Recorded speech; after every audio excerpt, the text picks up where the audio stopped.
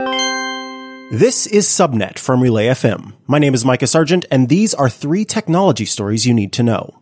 YouTube has outlined a series of improvements, features, and investments it plans to make as part of the company's Google News initiative. It starts with a $25 million investment. YouTube will use the money to build a group of news organizations and experts that can advise on YouTube's news experience, offer grants to news orgs looking to create or improve their video efforts, and expand its support team. The company is also improving the way YouTube surfaces breaking and local news content and providing more sources of information on subjects prone to misinformation, like the moon landing.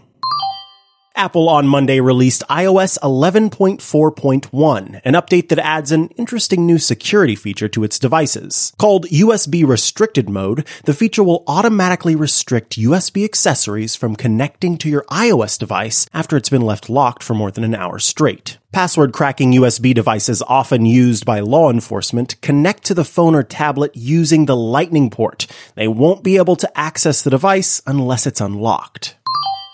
An accidental leak from Tom's Hardware has revealed Microsoft's new inexpensive Surface Go tablet. The device, which is expected to launch Tuesday, starts at $399. That'll get you 4 gigs of RAM and 64 gigs of storage. It also touts a micro SD card slot, Surface connector, a USB-C port, and a headphone jack. As for colors, well, let's leave something for Microsoft to announce on Tuesday. For additional coverage of these stories and many more, search for Relay FM in your podcast player.